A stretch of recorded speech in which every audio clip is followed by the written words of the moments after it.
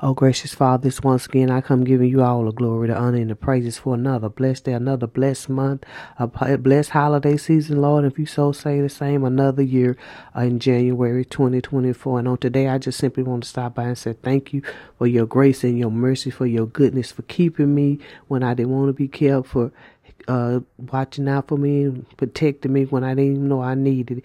Thank you for what you've done for myself, for my family this year, Lord. We look forward to going into another year with you leading and guiding us and protecting us. We know we can't make it and won't make it if we don't have you, oh Heavenly Father. So on today, I just want to say thank you for your grace and your mercy and your goodness. If anybody want to know what grace and mercy look like, they can look at my life and even some of my family life with the things that we went through. We're so thankful, we're grateful, and I just couldn't let this year go out without giving you all your glory and honor again, once again, oh Heavenly Father. Like I said, thank you for grace and mercy.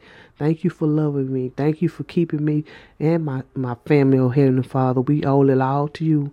If we should go another day and move forward into another year, it's going to be because of you, because of your love, because of your grace and your mercy.